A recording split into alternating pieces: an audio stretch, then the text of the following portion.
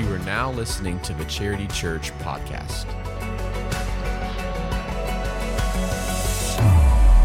Well, hello once again. It's Pastor Marty and Pastor Tommy, and we are here for our post-sermon podcast. How are you, Tom? And I am doing well. Good. Same here. Still recovering from your message on Sunday. Yeah? Yeah. Yeah. Did it hit you pretty hard? It hit me real hard. Yeah. Why didn't you come to the altar? I didn't see you down there pleading your case with God or anything. I wanted to, but you had just finished saying, hey, if you're wanting to take that step of faith and give your life to Christ, come see me or Pastor Tommy up front. And I thought, wow, that just look weird. Yeah, it might do it, yeah. And that's one of those messages, you know, you always wonder how much people are going to respond and how they're going to respond as far as that goes. Because I think that I could be wrong about this, and you can correct me. I give you permission. But I think with the whole thing with social media these days, I believe that it has almost programmed us to make sure that we have our best persona out there for everybody to see. So anything that would make us look bad, we don't want anybody to see that. And how that could affect somebody responding to a message? Absolutely. Yeah. That's a fact. Because we want people to think we've got it all together and that life is hunky-dory and me and God are just fine, and everybody else, you know, it's none of their business. That's right. Well, to some degree, we've said this so many times, but it's worth repeating. You know, social media is looking at other people's highlight reels. Yeah. And the problem is we compare our behind the scenes with their highlight reels. And you and I both know just from our own lives, much less talking to other people, everybody has a behind the scenes. Right. Absolutely. So, and that's why I like that message. Like even being in ministry, being a pastor, pursuing Christ, man, that message was such a great challenge to me. Like truly. Yeah. Yeah. I think it's one of those magnifiers where if you're honest, you can just examine your own life and realize, man, there are areas in all of our lives that need to be cleansed, that need to be made more holy. So I thought it was great. Well, and the thing is it's, you know, the topic of the message was living in the world while separated from the world, because, you know, we can't live as Christian isolationists and not ever impact the world around us. But as we get into the world, it's very easy for us to take on the characteristics and attributes of the world. But as disciples of Jesus, we should be taking on his characteristics and his priorities. That's right. And you know, it's all for the sake of the gospel. And so that was kind of the setup was, you may hear a lawnmower in the background. I'm not sure if that's coming through the microphone, but it's coming through my headphones. But that they're mowing in the cool of the day right now. That's right. But I started out with a question: how badly do you want to be used by God to reach your city with the gospel? Well, that's when I knew this was going to be a good message. When, I mean, literally your opening question was like, man, if that doesn't hit you between the eyes, because. And I think that if you've got if your answer to that is, I really don't care. Oh man, there's a lot of soul searching that needs to take place. That's right. Because we're all to be Great Commission Christians, and that is to go into all the world and preach the gospel. And I think, you know, other than being a husband and a father, there is no greater calling in our lives. Mm-hmm. Absolutely. Than that. So. Yeah. Well, that's part of even that. You know, you want to reach your family with the gospel, those that you care for, those that you love, those that are your close friends. And so, yeah, that was kind of the opening question to think about. And we just worked through 2 Corinthians chapter 6, and when Paul just, you know, was just kind of laying some stuff out there for us about what it means to do not be unequally yoked together. Don't be mismatched with the world, and don't be yoked together with an unbeliever. And then poses 5 questions for us, and I just kind of worked through those things. What partnership is righteousness with lawlessness? You know, what fellowship has light with darkness? What accord or harmony has Christ with Belial or Satan? And then what portion does a believer share with an unbeliever? And the final question was, what agreement has the temple of God with idols? So we just kind of worked through those things. Yeah. Well, I mean, your first one, what's the relationship with righteousness and lawlessness? Yeah. well, there's clearly no partnership. Right. Right. Yeah. I don't know I've told you this before, but I have a friend that lives up in Ohio who is not a churchgoer. I'm glad to say that he's been listening and watching our podcast or online services for the last couple of years. He's leaning in, but I'll never forget about 3 years ago, I just asked him, I said, why are you not interested in this? And he said, well, to be honest with you, Tommy, up here in Ohio where I live, there's a church and a bar on every corner. And quite frankly, I can't tell the difference between the two. Wow. And man, that hit me like a ton of bricks. That's a sad commentary. That's a very sad commentary. So there is no partnership. And if there is, right, like that turns people off. Absolutely. I was thinking about, for you and I both have a little bit of car sales background. And for about 2.5 years, I was a car salesperson. And I remember, I always wanted to be a guy that was, I carried my ethics and, just wanted my word to be my word. I wanted to be trustworthy even in that business because of the bad reputation the bad reputation that many car salespeople have, which I know a lot of good ones, even in this church. But one of the things that early on, which I loved my sales manager because I could just be gut level honest with him. He was a Christian, but he'd kind of, gotten a little bit into that world and didn't mind sending you in there with a little bit of falsehoods. You know what I'm saying? Oh yeah. You're trying to close the deal. And he would say, Marty, just go in there and tell them this. And I would just look at him and I would go, David, I am not going to go tell them that because it's not true. Yeah. And I said, if you will just tell me how much money we're making on the deal and what my bottom line is, I will close this deal. Right. But I'm not going to lie to them in the process. That's right. And I think that when we think about that, hitching ourselves with the unequally yoked together, that is, with unbelievers, I think that when you're in business, when you're in any kind of a partnership, whether it be a marital partnership or a business partnership, I think that's part of what Paul is talking about there, that there's going to be times that you're going to be tempted and even encouraged to do something that, according to God, is lawless, underhanded, unethical.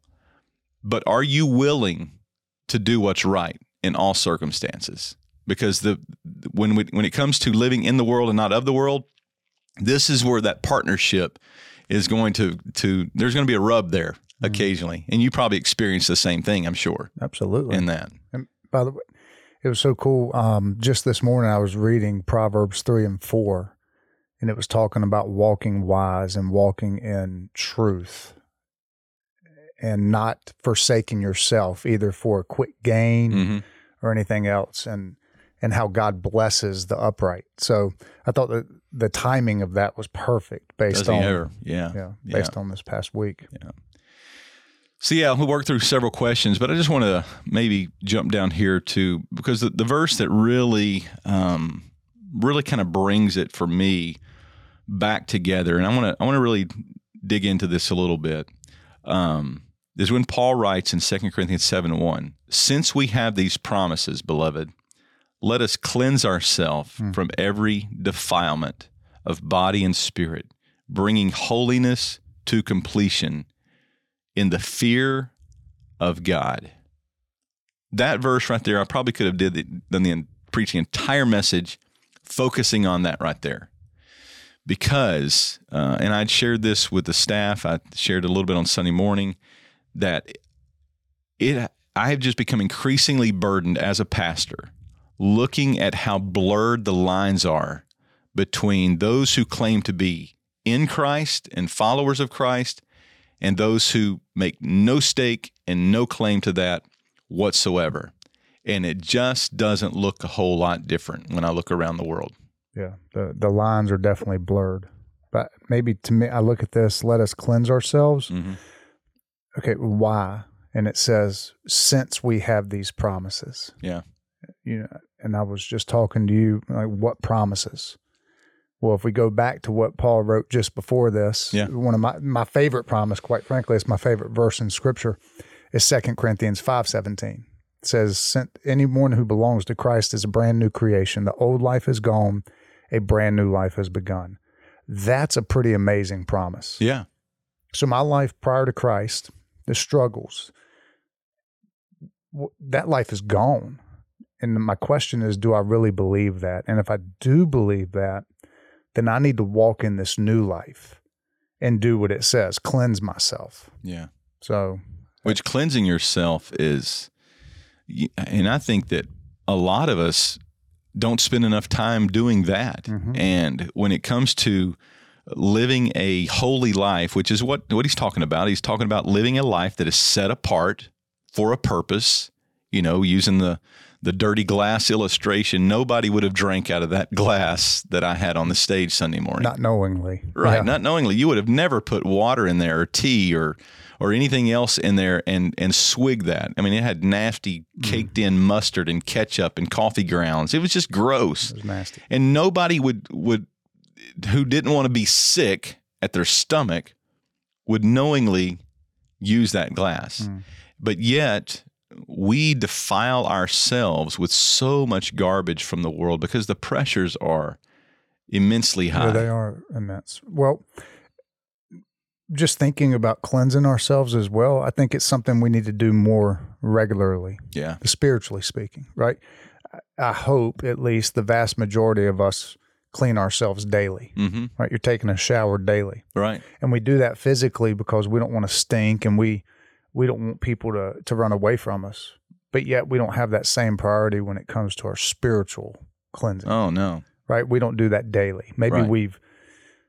we've been on a good streak of 4 or 5 days and we've been walking in the light for 4 or 5 days and we say, you know what, I've been good. I deserve this. Mm-hmm.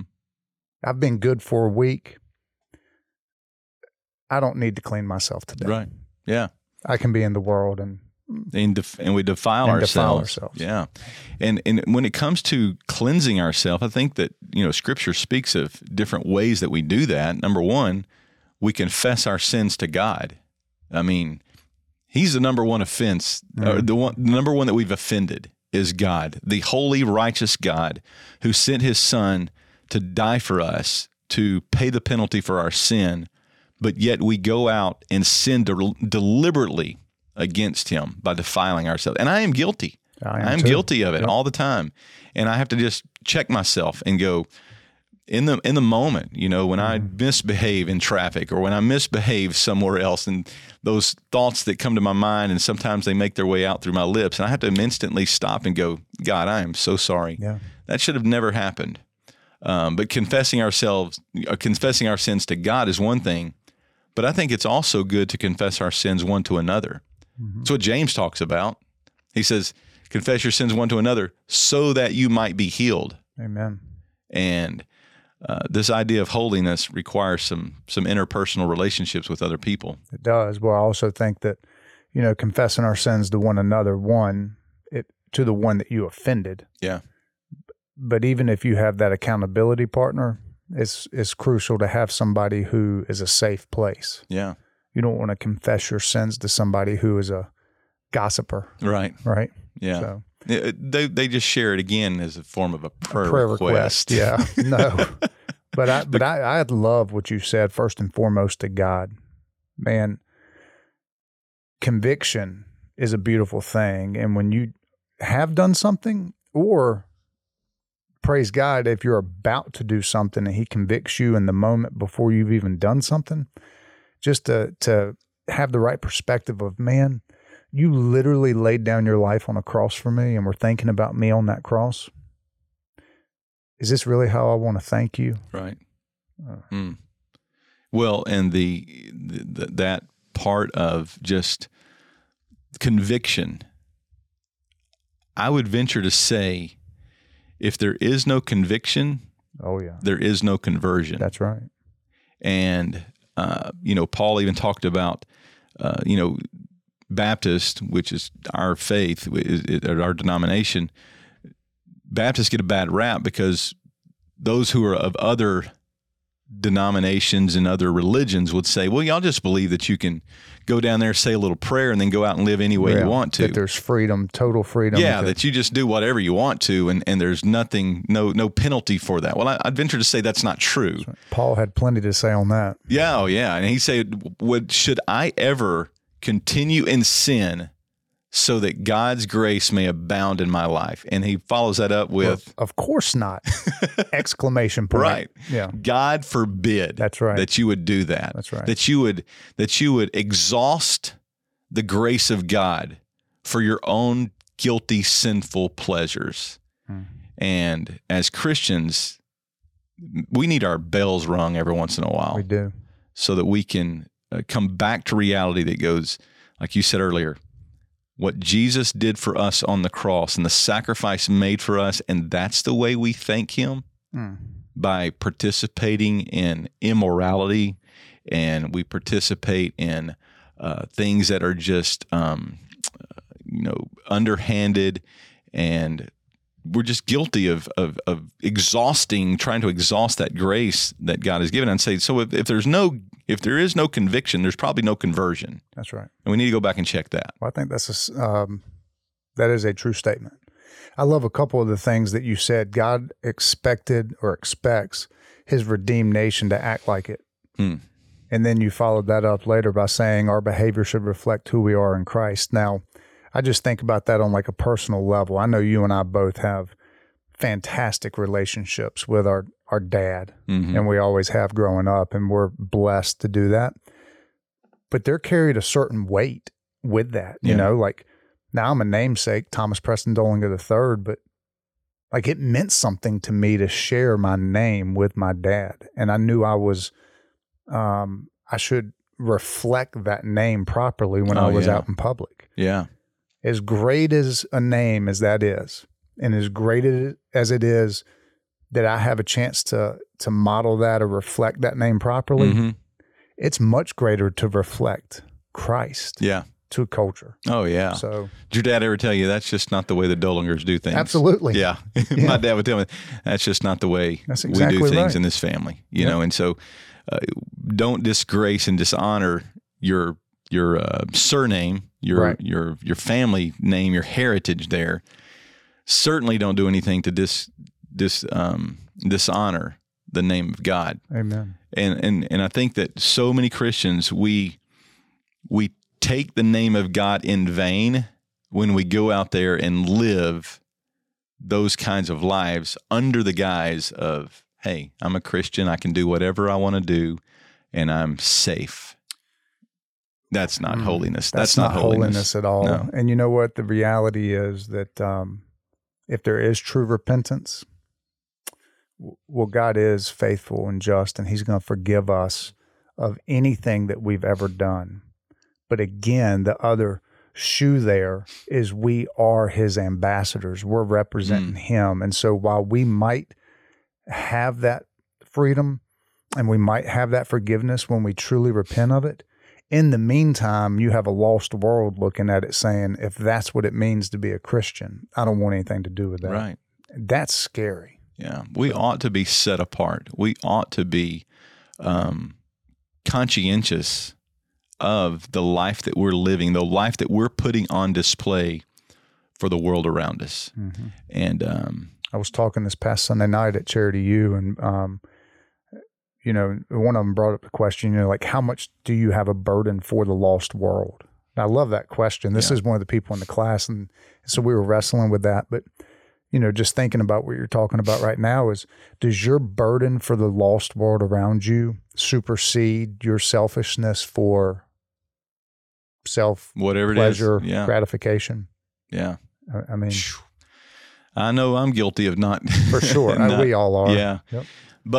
But as I desire holiness in my own life, and as God desires holiness for me, that set apart life so that I can be used, so I can be that vessel of honor used by God in the hand of the Maker, the Creator, the closer I get to God, the more I realize how unholy I am. That's a fact. And it's a great thing when we start to realize that, because those who don't realize they're not holy and living a holy life, they're probably not very close to God. That's right. So we've got to draw into Him. I truly believe that the closer we get with God, the more and more beautiful the gospel gets. Oh, yeah. Because we correctly view ourselves and our wretchedness. Absolutely. So, yeah.